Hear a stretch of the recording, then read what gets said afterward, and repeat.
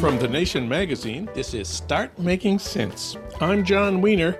Later in the show, what conditions are needed for an end to Israel's occupation of the West Bank and its blocking of Palestinian self-determination? David Myers will comment. He teaches Jewish history at UCLA, and he's written for the LA Times, The Forward, and The Atlantic. But first, Democrats are ignoring some ominous new polls. Harold Meyerson will explain in a minute. The Democrats are sleepwalking towards disaster in the 2024 election. That's what Harold Meyerson says. He's editor-at-large of the American Prospect. We reached him today in our nation's capital. Harold, welcome back. Always good to be here, John. A string of recent polls has shown Trump leading Joe Biden, but there's a new poll that should have all of us especially frightened. It's a survey that includes Democratic base voters conducted by Democracy Corps. That's a Democratic advisory group founded by Stan Greenberg and James Carville. Surveyed voters in presidential and Senate battleground states as well as competitive House districts. Tell us what it found.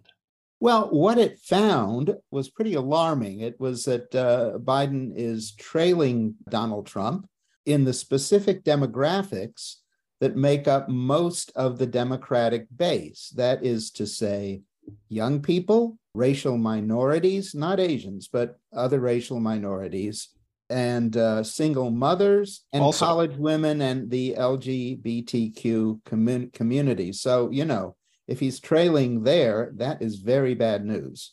This was on approval ratings on different issues, and the issues were much broader than the cost of living. Let me just list some of the other questions and the answers they found. Which president will not be an autocrat? Biden wins, but only by 2 points among Democratic base voters. Which candidate would do better at protecting democracy? Biden beats Trump by 1 point. Which president will make democracy more secure? A tie between Biden and Trump. Who will do better at protecting the Constitution? That one, Trump beats Biden by 8 points. This is among young people, single women, people of color, gay people. How could that be? Well, that could be for a number of reasons. And what the Democracy Corps poll made very clear was that when it asked those people, what is the issue most concerning you? The number one issue by a huge margin among all of those groups was cost of living inflation. About 60% identified as a single issue most concerned about. Then, of course, each group varied as to what was the second ranking issue they were most concerned about, be it crime or climate change or what have you. But there was a variable 30 percentage point gap between the cost of living issue and the second ranking issue. That is a lot of people trying to deal with rent or housing generally and the cost of food. There's another poll before this one, a New York Times poll that asked voters about a race without Biden. Well, Biden in that poll was 4 points behind Trump. An unnamed Democratic candidate had an 8-point lead, beating Trump 48 to 40%. What do you make of that? Well, what I made of that went into my writing that I think other candidates would be stronger than Biden running against Trump, even though I think Biden has been, given the cards he was dealt, a very good president. But one of the things I wrote that got the most positive response was that Biden doesn't seem capable of making the case for, I think, the policies on which a Democrat could win, making them forcefully or even audibly. I got a lot of response to the word audibly. When people think of Joe Biden as old, I think his voice actually suggests old more than his appearance or anything else. And so the age issue compounds, I think, an inability to make a really forceful case, compounds, the case for getting another Democrat in the race. Now, let's acknowledge that a generic political figure invariably polls better than an actual existing particular political figure who can be attacked rightly or wrongly for all manners of things, as a generic abstraction cannot be. There was one piece of good news in this Democracy Corps poll. It found that Democratic candidates in House battleground districts are running 2 points ahead of their Republican opponents among voters who say they are likely to cast ballots on Election Day. So this, once again, does not seem to be a problem of Democrats. It seems to be very specific Joe Biden. Absolutely. Most of those folks don't have to deal with the age issue. They don't have to deal with being seen as responsible for an administration which most Americans, unfortunately, but this is the case, identify with a period of inflation and high costs. Those particular albatrosses are not around their neck. And, unfortunately, they are around Joe Biden's neck.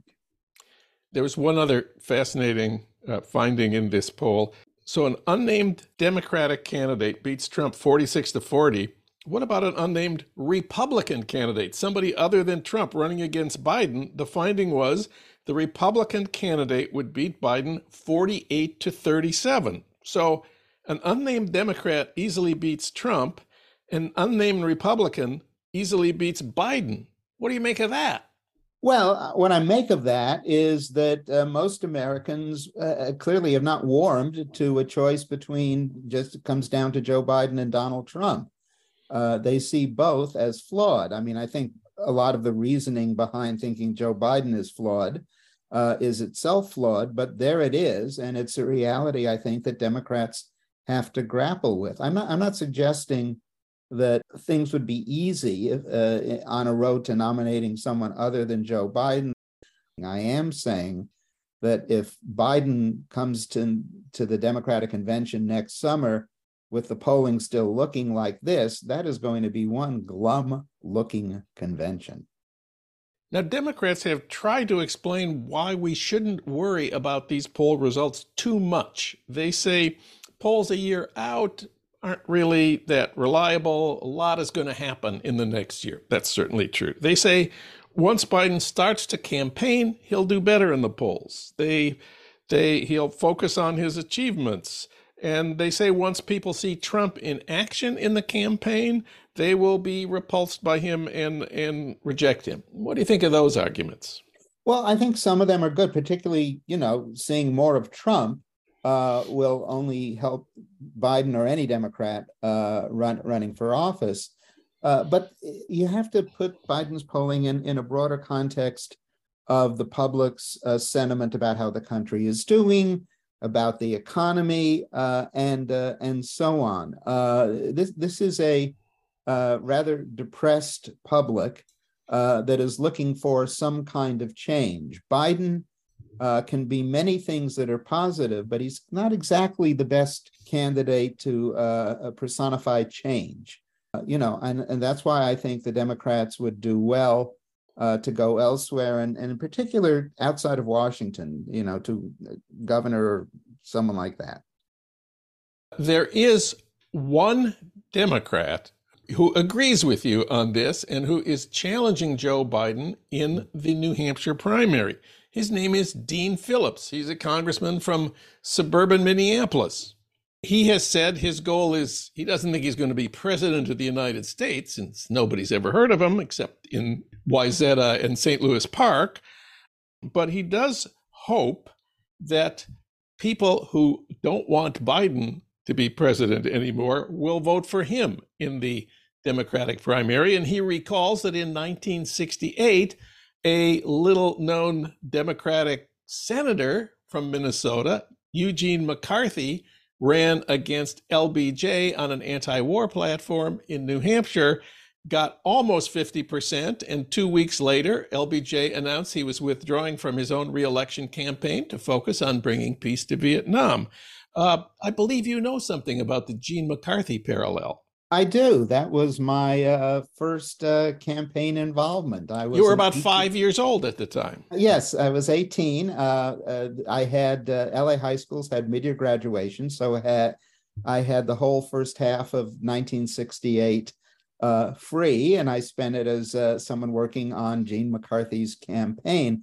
At that point, this was an issue of policy. This was the Vietnam War had rent the Democratic Party and much of the country as well. Right now, although there is a potential that Israel-Palestine could be a real rift in the Democratic Party, it is, but I think it's obviously less intense than a war that America is directly involved in. The anxieties about Biden aren't really so much on policy, possible exception of the Middle East, as they are on his chances of defeating Donald Trump. And it is frankly much more important for the future of the country to defeat Donald Trump than it was in 1968 to defeat even a scoundrel like Richard Nixon, who, for whatever his flaws, was, in terms of policy, a largely mainstream Republican, somewhat in the Eisenhower mode, and wasn't really going to an authoritarian rule.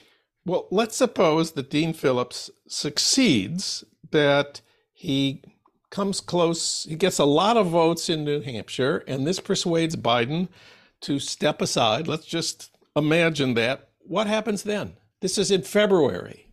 Well, first of all, Biden isn't on the New Hampshire ballot because it didn't get the permission from the Democratic National Committee. So Biden's vote has to be a write-in vote. So that's a complication in and of itself. But certainly there are people who have been raising their hands just in case he decided not to run. Obviously, the vice president Kamala Harris would clearly, I think, at that juncture enter the race. So would Gavin Newsom, who has been very prominent in saying, not I'm running this year, but I'm next. And hopefully some other folks who I think are more electable than Gavin Newsom and Kamala Harris, like Michigan's Governor Gretchen Whitmer. Well, let us suppose, just pursuing this hypothetical for another minute, Gavin Newsom defeats Kamala Harris in the remaining primaries. Let's recall Kamala Harris did run in the 2020 election and did so poorly that she withdrew before the Iowa caucuses. So she got 0 votes the last time she ran for president. So let's assume she doesn't do very well this time and is defeated by Gavin Newsom or some other white person. Isn't this going to hurt votes among the base voters who are Black? It may. It may. On the other hand, I think Gavin Newsom would be particularly weak in winning working class votes.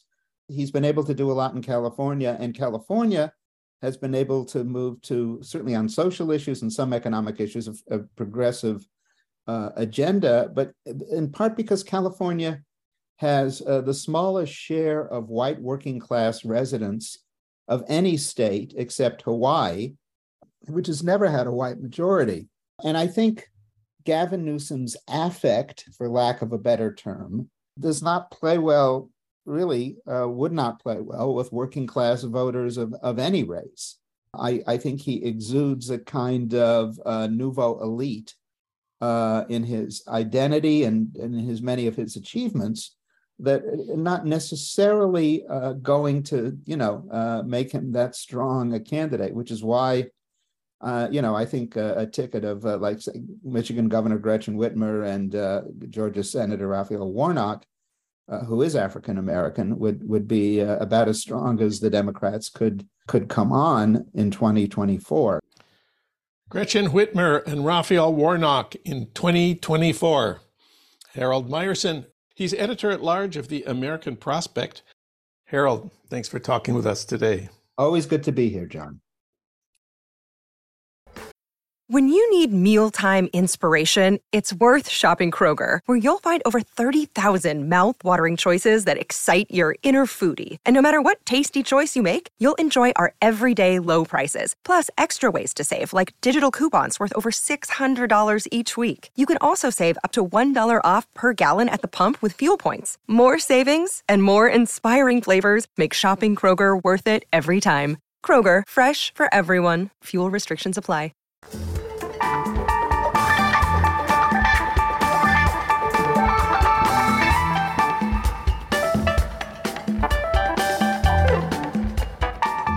As the Israeli military continues its war in Gaza, we need to ask how we got here and what we need to do to achieve significant long-term change.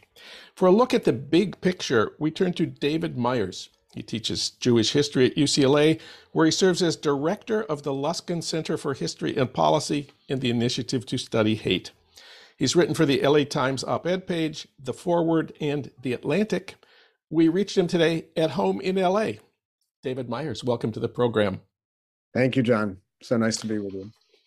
We're speaking on Tuesday, December 12th. It's 67 days after the October 7th attacks by Hamas, which killed 1,200 Israelis. As of today, the Israelis have killed more than 18,000 Palestinians, the great majority of whom are women and children, and there are almost 2 million homeless people in Gaza. What is your assessment of where we're at right now?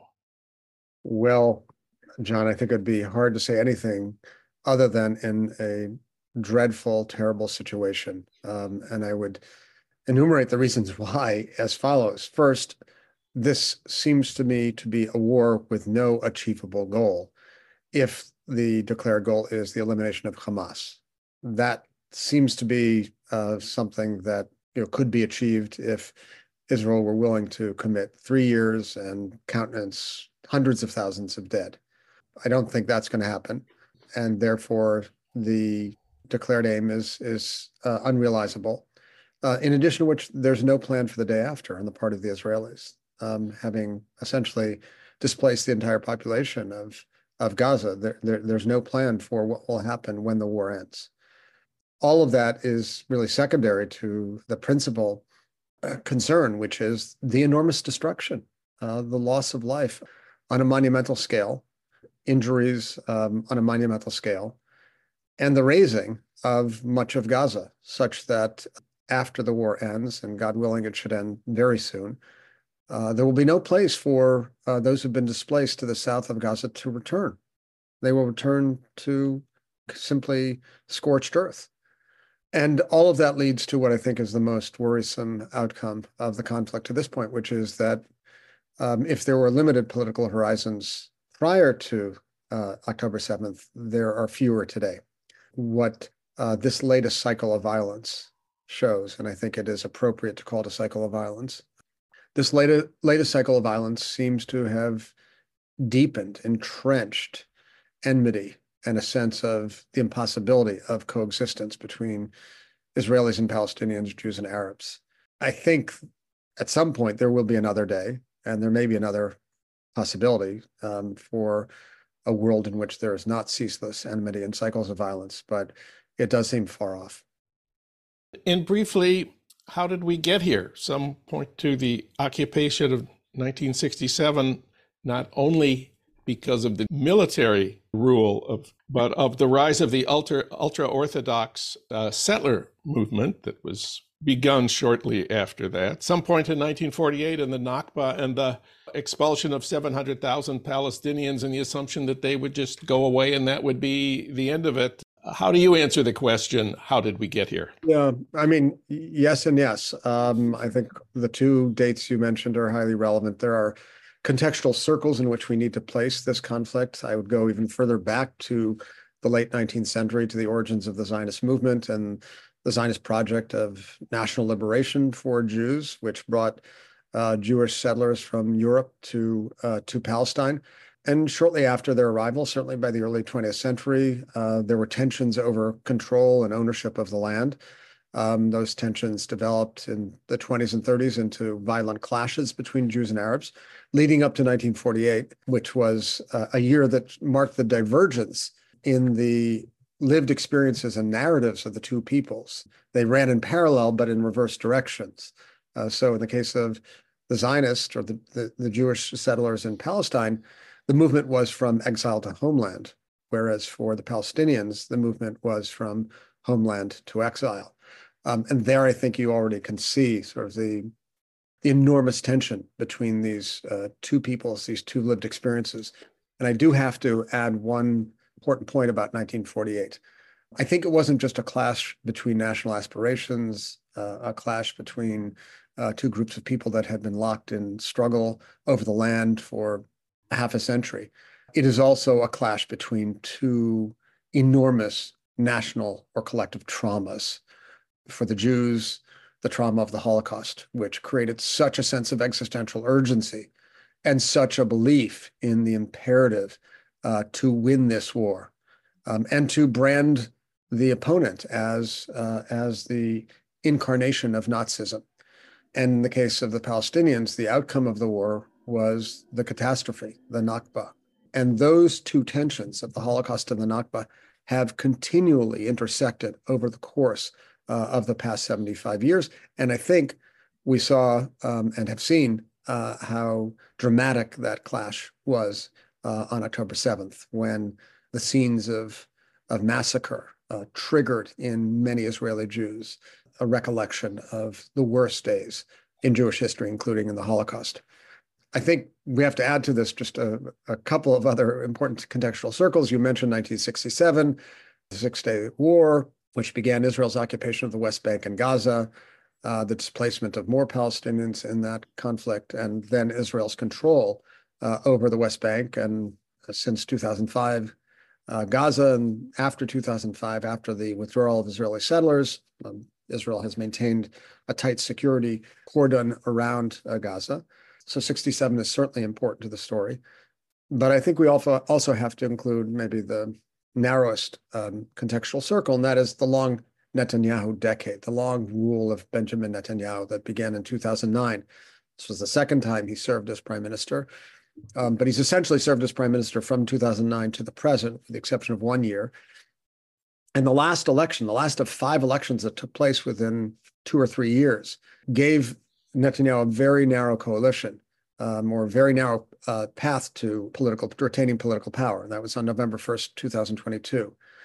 He was required or felt the need to join forces with far-right religious Zionist forces and forged a coalition that immediately set out upon a path of diminishing even further institutions of democracy in Israel. That produced a tremendous pushback on the part of the Israeli population that led to public protests that lasted for 40 weeks, in the course of which the country was divided even further. The army and security services were diminished by the virtue of the fact that reservists said they would not serve under a regime that was threatening democracy. And Netanyahu, all the while, maintained his objective to exert ever greater control over Palestinian territories in the West Bank, and gave free hand to violent settlers to try to displace even further Palestinians. So the developments of the past year or so, from January 2023, are very important to helping us understand why Israel was so unprepared for the heinous attack of October 7th. And also helps us understand where we are now. And what are the short-term prospects for a ceasefire? We had a ceasefire. We had an exchange of prisoners and hostages. They say now that Netanyahu wants to keep the war going at least into January and maybe longer. They say Biden may at some point stop being supportive of this war. What's your assessment? My assessment is that the moral and political costs will become ever higher, impelling the United States and Biden to tell Netanyahu that it's over, that enough destruction has been done. But I've been saying that for weeks, so I don't know how much confidence I have in my judgment. What seems clear is that Netanyahu does have a good deal of interest in keeping the war going, because the minute it ends, his day of reckoning will come for the failure to heed the various reports that were delivered, calling attention to the possibility of a Hamas attack. But it's hard for me to believe that this could go on for longer than a month. So I'm going to say that my strong hope is that Biden will heed the call of so many around the world and make that call to Netanyahu sometime this month. I mean, every day that goes by is just another tragedy leading to the loss of the lives of innocent people and especially children. And I think we need to be calling and doing all within our power to call for an immediate ceasefire. I think the political costs and sort of the moral demands will begin to exert themselves at some point. It'd be hard for me to believe that this goes much into January. And at that point, the work, the really hard work begins because, as I said, Israel has no real plan for what to do, and the options are bad. The day after the October 7th attacks, you wrote a op-ed in the LA Times. You said Israel needs to understand that the Palestinians are not going to surrender their claims to self-determination.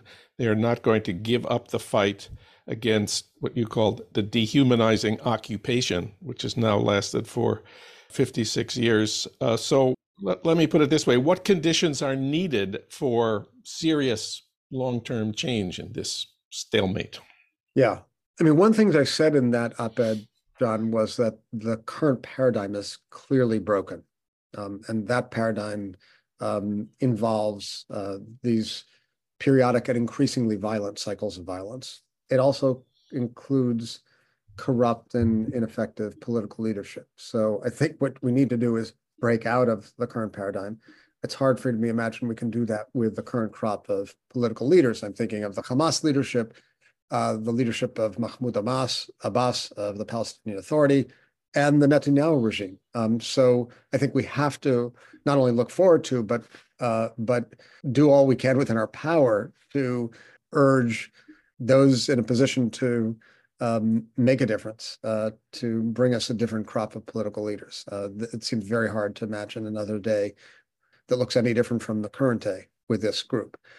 I also think that the two sides are not capable at this moment of resolving anything between themselves. And this leads me to conclude that if we want to build a new paradigm, it will require substantial third-party intervention. And that would require, alongside that intervention, a kind of recalibration of American attitudes towards the conflict. The United States has sided almost uniformly and unequivocally with Israel. And Biden's visit to Tel Aviv to assert his Zionist bona fides left a very deep impression in Israel. It would have been all the better if he then made his way to Gaza City and affirmed his deep commitment to redressing the injustice and the deferred aspirations of Palestinians for so many years. That would have been, I think, the brilliant political move that could have transformed this terrible situation, could have provided us with a new model. That's what's going to happen. The United States is going to have to say, together with, I think, Arab allies in the Middle East, that we need a new paradigm. It's going to require our shared intervention, as the United States and Arab states, and it's going to require massive investment. Yeah, let's talk about that massive investment. You called for a new Marshall Plan. We mentioned that there are nearly 2 million homeless people. Nearly the entire population of Gaza has no place to live right now. How would that work? What would it look like? Well, the logic of it is that we can't tinker around the edges anymore. We can't sort of slide the Palestinian question onto sort of the medium burner, not the front burner, and then push it back when it suits us politically. This issue must be addressed frontally, or I regret to say we're going to see more instances akin to October 7th. Again, this is not in any way, shape, or form a justification of that kind of heinous violence, which I condemn unequivocally. But unless we change the factors at work in the conflict. Violence is going to continue. And it's not, to change things requires not a little bit of money, but a lot of money.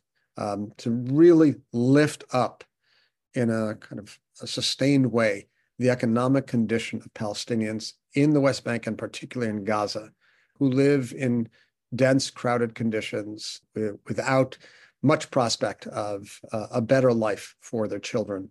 It requires a tremendous amount of wisdom, courage, and audacity to do what I suggest. But it seems to me a wise investment, given what the alternatives are. So what I'm talking about is really massive investment in Palestine, massive economic investment in Palestine, led by the United States and Saudi Arabia and the United Arab Emirates, together with the articulation of clear political horizons with achievable goals. And that is maybe the harder part than encouraging the various third parties to provide that massive investment, because what are we left with? The existing paradigm seemed to be two states or one state, both of which have been widely discredited. But I think this is a period of time in which we have to push towards greater political imagination in imagining what exists between two and one. And that kind of thinking will and must be part of this huge investment of resources in raising up the economic status of Palestinians. And what groups in Israel now are leading in that kind of thinking? The United States needs allies in Israel. I know historically, Peace Now has been the big group advocating for a Palestinian state. Tell us about the left-wing landscape right now. In the current environment, there are a couple of categories of groups that are doing essential work. The first category is groups that bring together Arabs and Jews. And I'm thinking of the great organizing movement Standing Together, a group of Israeli Palestinians, Palestinian Israelis and Israeli Jews, which is committed to organizing, grassroots organizing, on behalf of the ideals of justice and equality for all. And they have proven to be enormously effective in doing so, in fighting against violence against women, in calling for a cessation of hostilities between Jews and Arabs in mixed Israeli cities in May 2021. And, even in the current environment where there's such fraughtness and tension, Standing Together has been really at the forefront of holding together the diverse communities of Israel. So they're really doing the Lord's work, as are groups like the Parents Circle and Combatants for Peace. Parents Circle, which brings together Palestinian and Jewish victims of violence or their relatives. Say a little bit about what is Combatants for Peace. Combatants for Peace brings together former fighters from the two sides who recognize the futility of continuing this current paradigm of cyclical violence.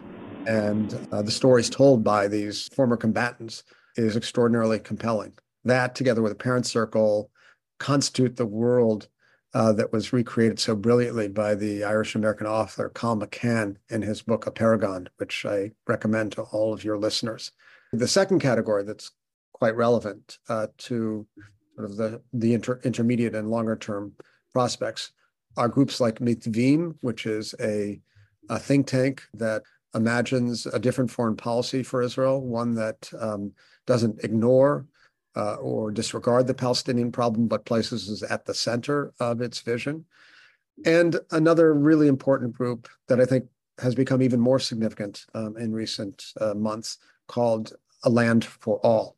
It's a group that engages in precisely that kind of political imagination that I mentioned by calling for a confederation. That is to say, it's an organization that believes in the principle of two states with several modifications on the classic two-state ideal, like an open border, which allows for Israeli citizens, principally who are overwhelmingly Jewish, to dwell in a state of Palestine, and Palestinian citizens of a state of Palestine to live in a state of Israel. There are lots of issues and details to still be figured out, but that's the kind of imagination and new thinking that I think we need, insofar as it collapses the seeming dichotomy between an ideal of absolute separation, which many want, and yet is impossible and not particularly supportive of economic growth, for example, and the principle of integration in the form of a single state of all its citizens, which after October 7th seems to be a non-starter for most Israelis.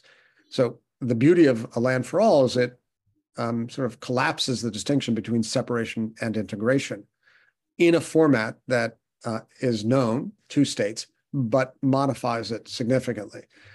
That's the kind of new thinking that I think we need to support. Whether we support that particular ideal or some modification thereof, we need to avoid what is the death knell to this conflict, which is stasis, a sense of stasis and just no political horizon.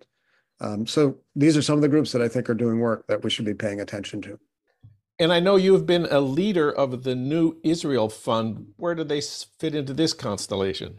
Yeah, the New Israel Fund has been the supporter, the financial supporter of almost all of the NGOs on the progressive side of the Israeli civil society landscape, and is a supporter of many of the organizations that we've talked about. NIF has been there, is there, and will continue to be there. David Myers, his essay, The Hamas Attack Tore Off Israel's Veneer of Invincibility, Is There a Sustainable Path Forward?, appeared in the LA Times the day after the October 7th attack by Hamas. David, thanks for talking with us today. Thanks so much for having me, John.